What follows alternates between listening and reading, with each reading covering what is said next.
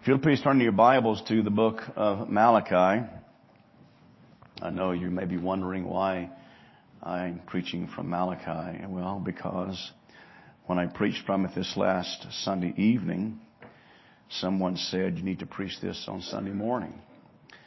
And I hope I did that another time a long time ago, preached something on Sunday evening that someone said you need to preach this Sunday morning. The guy that night said this is an A+ sermon. Sunday morning came up to the pulpit and said this is more like a B sermon this morning.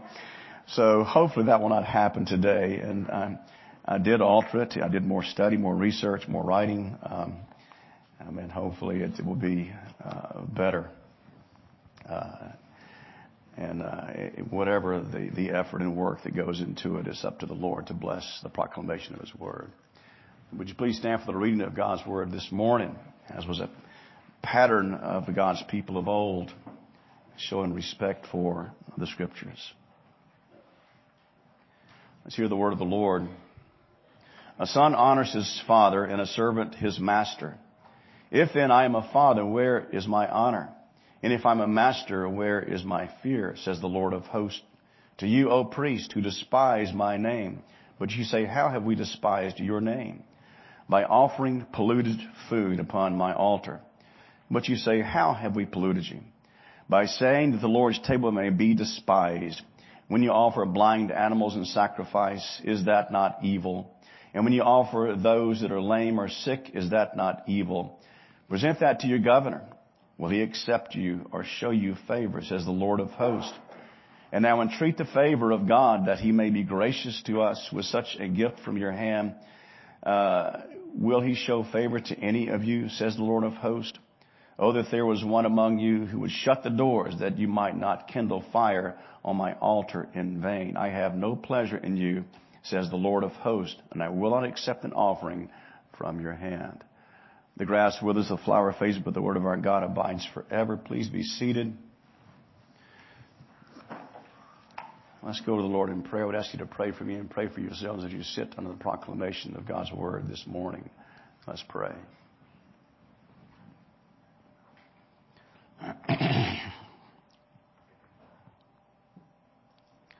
Our God, we pray that this would be beneficial to us as your people. I would ask you to help me to preach. Pray that you would be with the congregation. Pray that you would be with any who may be here that are outside of faith, that you would grant faith to them. Pray that you would strengthen your people. And pray, oh God, that Christ might be glorified in the service. In Jesus' name, amen. The book of Malachi is the last book written in the Old Testament. It was likely written between 450 or 435 BC. The history of it is Israel had been in captivity for 70 years in Babylon, taken by Nebuchadnezzar. They have now come back to their homeland. They have rebuilt the temple.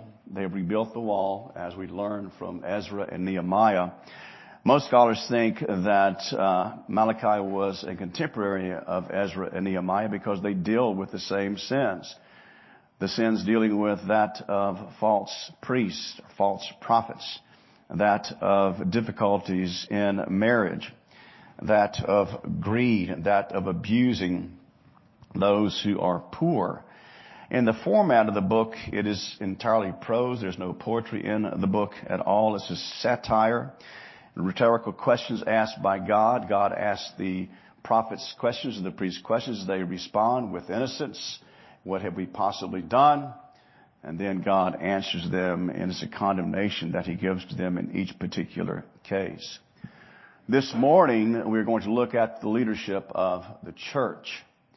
And as we live in America in this century, we can look at the leadership of our churches in our own land and ask this question: is there faithfulness among those who are in the pulpits preaching the gospel?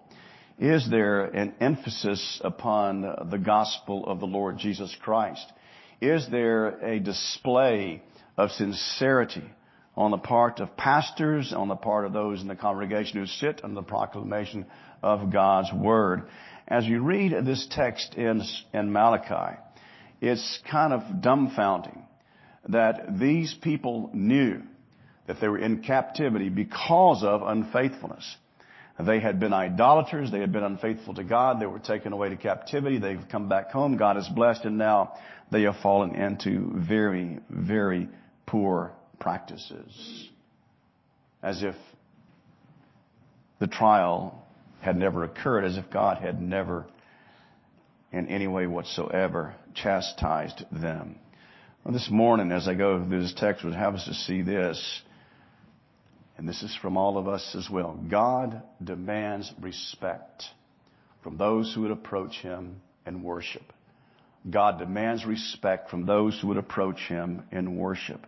And at the end of this, we're going to ask ourselves, what frame of mind do we have when we come into the Lord's house to worship Him?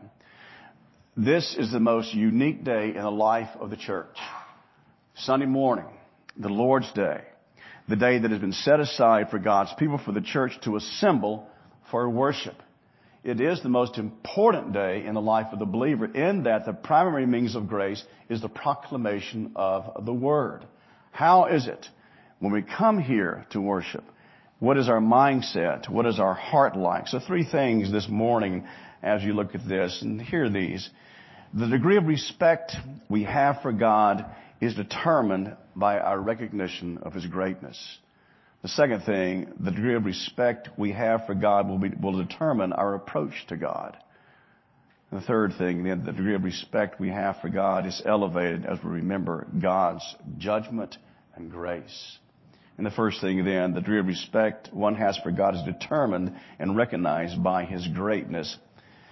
Ceteris paribus, all things being equal, children respect their parents. Children love their parents, right? Now, there are cases, and I know of cases, and I had friends growing up that did not have particularly good fathers. They were abusive. They were harsh. They were overbearing, and they were cruel.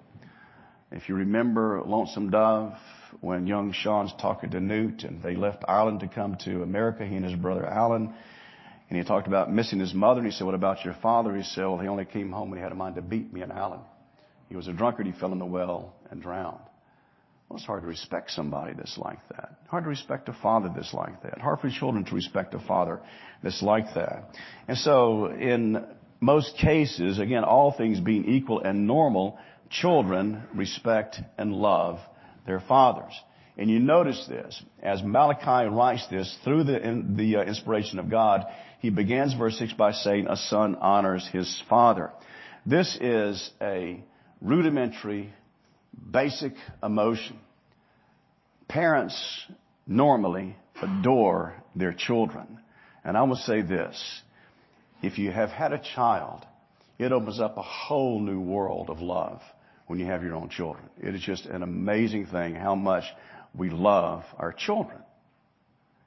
And so here, as Malachi continues in this through this inspiration of the Holy Spirit, he begins to deal with that filial relationship. God speaking to them, a son honors his father. A servant respects and fears his master. If I am your father, then where is the love and where is the fear that you should have for me as a father? And they say, "Well, what are you talking about? What do you mean?" Israel knew that they were in a unique relationship with God. They were His particular children. Of all the nations of the world, we read this in Deuteronomy chapter 7, you only have chosen of all the peoples in the world. And there is a picture of the doctrine of election in the Old Testament, when God, by His grace, by His mercy, by His kindness, reason known only to Himself, He chooses a particular people. And He administered grace to those people through the prophets and through the worship services and through the sacrifices, that they understood God was uniquely their God, Yahweh, Jehovah. They were His people. He was their God by His grace. Now we can talk about that God is universally the Father of all in one sense, and that He is the Creator. All things belong to Him. He is the Father in His providence, that He takes care of the world. He takes care of people. Those who hate Him the most, He cares for them. They live and they move and they have their being in the Creator God. He takes care of them. So He is the Father by virtue of creation. He is the Father by virtue of His providence in caring for His creation. But as far as Israel is concerned, He is their Father by adoption. He is their God and they are His people. And they could say to Him, as no one else could, Father. You remember in the New Testament, when Jesus began to use the term Father to describe their relationship with God, that they thought it was kind of unusual that an individual would refer to God as Father, the closeness of the relationship. And so here it is used as a sense of condemnation. And He says to the priest, you despise my name. You who were supposed to serve me, you who were supposed to love me, you who were supposed to be faithful, well, you despise my name. We understand the name as being that of a reputation. There are many names in the Bible used to describe God. All of them emphasize something unique and different about His character, about His attributes. We can read Elohim, used in the Old Testament. It signifies His greatness. El Shaddai, God Almighty. El Elyon, God Most High.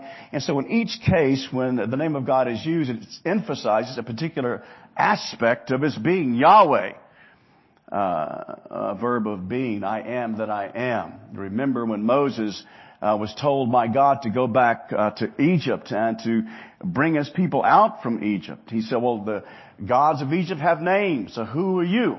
What is your name? And He says, Yahweh. That's great. I am that I am. The self-existent one. What a name. What a name. In the New Testament, there are two names basically to describe God. That is Theos and Kurios. One translates God, one translates Yahweh.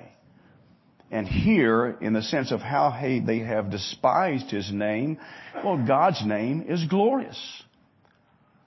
God's name is righteous. God's name is majestic. And they're treating God as if His name is mud. They are disrespecting the great God of their salvation. Listen to how Isaiah describes it in this text that we read at Christmas. Isaiah chapter 9, starting in verse 6. Listen to the names that are applied to. This is Christ, ultimately, but to our great God. For to us a child is born, to us a son is given, and the government shall be upon His shoulder. His name shall be called Wonderful Counselor, Mighty God, Everlasting Father, Prince of Peace. Of the increase of His government there shall be, and of His peace there shall be no end. This is the God of our redemption. This is the God of our salvation. This is the God of Israel of old. And yet they're treating Him as if He is nothing. Less than nothing. His attributes are clearly seen through His revelation of Himself, and His attributes declare Him to be holy, righteous, glorious in all of His being. And we understand as we come together on the Lord's Day morning, that's the God that we come to serve. Glorious, righteous, altogether holy, that is adored by the angels, and the angels gather around to listen to us sing His praises. That's our God. That's the God that is spoken of here in the book of Malachi. And the priests were despising His name, and it is they simply had no respect for God. And again, the attitude that you have toward God, the mindset you have toward God will determine how you approach Him. Well, the priest did not respect God at all. It came through as far as how they conducted themselves in the temple. God had prescribed the worship of God in the temple as far as the sacrifices that were offered. God had given specific instructions as to what the priests were to do, what kind of animals they were to offer. It was clear. And keep in mind this, the significance of the altar in the temple in the Old Testament, because on that altar and the sacrifices was pictured the ultimate sacrifice to come in the Lord Jesus Christ.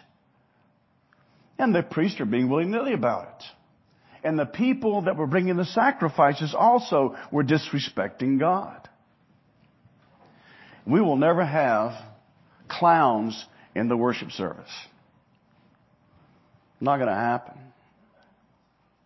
We will never bring in animals during the worship service.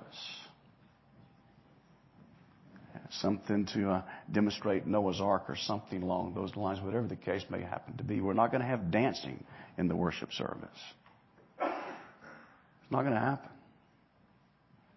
Because it's not prescribed by the Lord. If God said bring clowns into the worship, we would bring them into the worship service. It would be an offense to God. That's what's happening here. There's no respect for God being displayed in the lives of these priests. Because though God had given specifically the mandates for how they were to worship, they were to offer animals that had no blemish upon them. They were to be perfect because they pictured and represented, looked forward to the perfect sacrifice of the Lord Jesus Christ. If anyone was going to pay for the sins of a sinful people, it had to be someone who had no sin. A sinner can't die for a sinner. A sinner can't substitute for another sinner. So the necessity of the incarnation, God becoming man, the necessity of the flawlessness of Christ to go to the cross of Calvary to die for sinful people. These animals were to be without blemish. And yet notice what he says here. Have we despised you? Well, he says, by offering animals that were blind, by offering animals that are lame, by offering animals that are sick. The exact opposite of what God has commanded in His Word. And He challenges them. Take these to your governor. Give these sick, diseased animals to your governor. See if he accepts them from your hand. See if he delights in them. And it demonstrates God bringing home upon them the severity of their sin and their guilt, because what they are doing is not even fit for a sinful man, much less a holy and righteous and sinless God. And the horror of it is seen in this. These were the leaders of the church. I know a church in Muscle Shoals. I know of a church in Muscle Shoals. The minister was there for 20 years. He would preach from the Reader's Digest. He would preach from sports page. He would preach from anything and everything but the Bible. He was offering polluted sacrifices from the pulpit. Why they put up with that for so many years, I have no earthly idea. I guarantee you nobody would put up with it here. Not for a day. It wouldn't happen. Because we assemble together as God's people who have been, by God's grace, taught and understanding that it is the Word of God that is to be read and the Word of God that is to be preached. There's salvation through that. There's sanctification in that, not in the Reader's Digest. The last thing is the degree of respect we have for God is elevated as we understand His justice and His grace. And this little prophet, this minor prophet, minor because of the length, not because of lack of importance, God displays Himself as a God who is judge. You have despised me. How? You have offered polluted sacrifices. And the imagery here is one who has authority over them, the one who will bring judgment upon them, the one who has the power to do so. And it is as we recognize as those who are a part of the life of the church of our God and members of the church of the Lord Jesus Christ that He is our judge as well. And He looks upon us as we come in here on the Lord's Day. And He looks into our hearts and He looks into our minds and He sees how it is that we are coming in on the Lord's Day. And so we ask ourselves this question as we come here this morning. Are we approaching God as a holy and just and merciful God? It's interesting as you read this, and one person said the spiritual level of the people will go no higher than the priest and the preacher. Because of what comes from the pulpit. If it's not the Bible, if it's not the gospel, if it's not God's word, then the people who sit under that profit nothing as far as sanctification is concerned, as far as growth in grace is concerned. And so we would recognize here a warning to us as the people of God. 1 year in the PCA, I don't know what year it was. I remember talking to Morton Smith about it. 12 ministers fell into adultery in 1 year. 12. You hear about people that are in the church, they're very involved in the life of the church, and for some reason they just one way break off and fall away. And so we have to see to it that as the people of God, we are being careful to give ourselves to the proclamation of the Scriptures and the studying of the Bible. But then here is a question.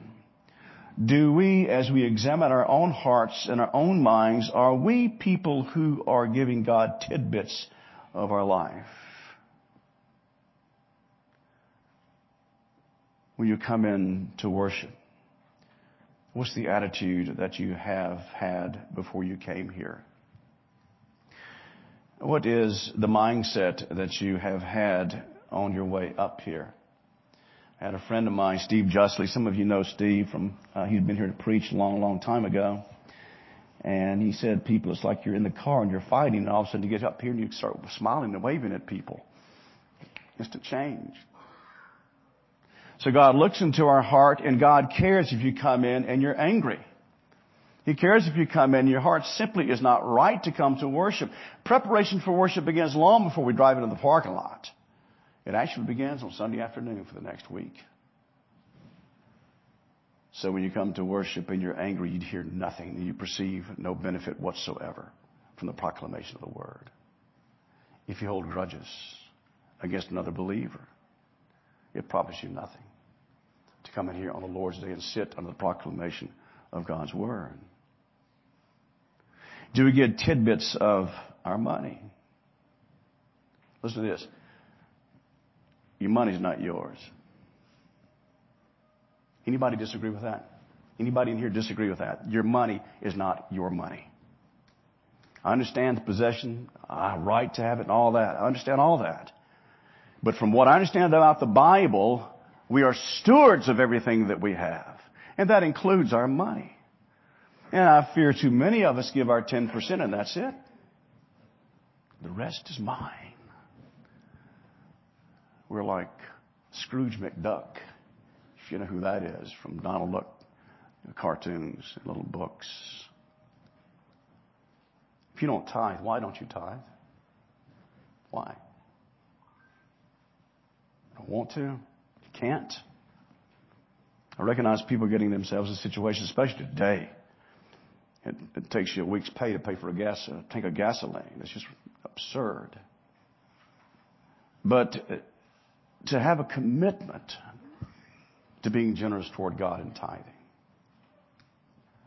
We had to cut our missionaries' support in half. What are we going to do about it? What do we do? Are we willing to be like the people in Acts that sold property to give to the poor? Are we that committed? God sees our hearts when we come in. He sees the way that we go about our worship. Are we people who are characterized by a sincere desire and so well prepared to come to worship on the Lord's Day through prayer, through confession, through repentance, and knowing that God looks at our heart and He is either pleased with us when we come in here or He is displeased with us when we come in here. You notice what God says here? Would that somebody would shut the doors. Where's a righteous man? Where's a righteous man that would come and shut the doors and blocked people from coming in and offering polluted worship to me.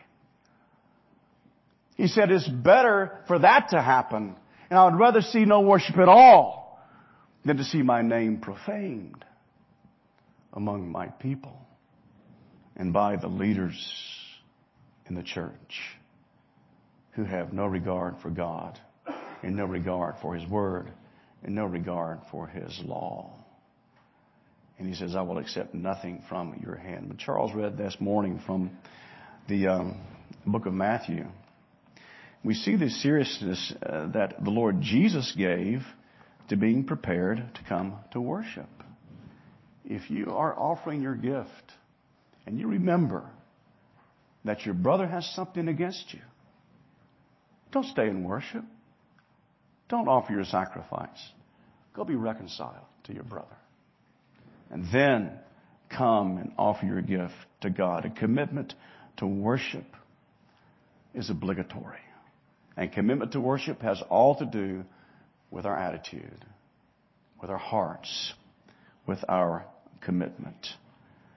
We do not want to be those who give lip service to God, but whose hearts are far from Him.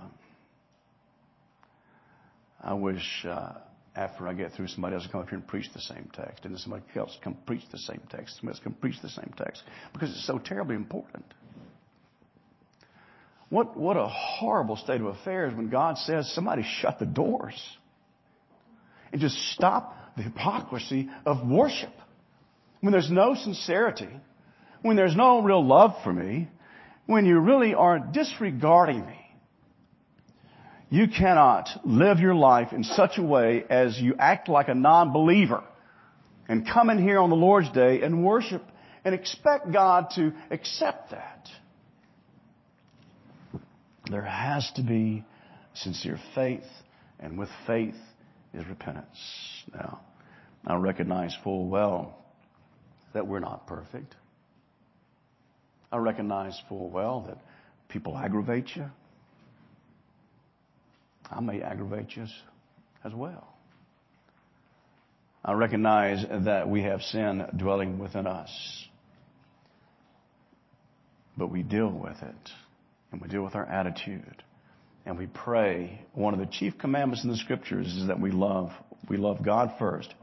And then that we love one another. So when we come in here, we want to be ready. And we want to come with sincerity. And we want to come as those who are true children of God that honor His name. These were the priests. These were the leaders of the church in the Old Testament. And God, because of the way they went about their shoddy worship, is not pleased. So when we come in to worship our great God, we come repentantly and we come rejoicing. Can we say when we leave here, I was glad to get out because it was just so grueling? Or can we say, I was glad when they said unto me, let us go into the house of the Lord. And I was glad to be with God's people. I was glad to hear the Word of God read. And what a beautiful fellowship we have here this morning. May God give us that grace to be able to say that. And so the question I would have to offer you this morning is this: do you know the Lord Jesus Christ? If you don't, this doesn't mean anything to you. If you do know the Savior, this means a great deal to you, because you want to be pleasing to Him when you come to worship, and you want to benefit from having been in worship by His grace. Let's pray.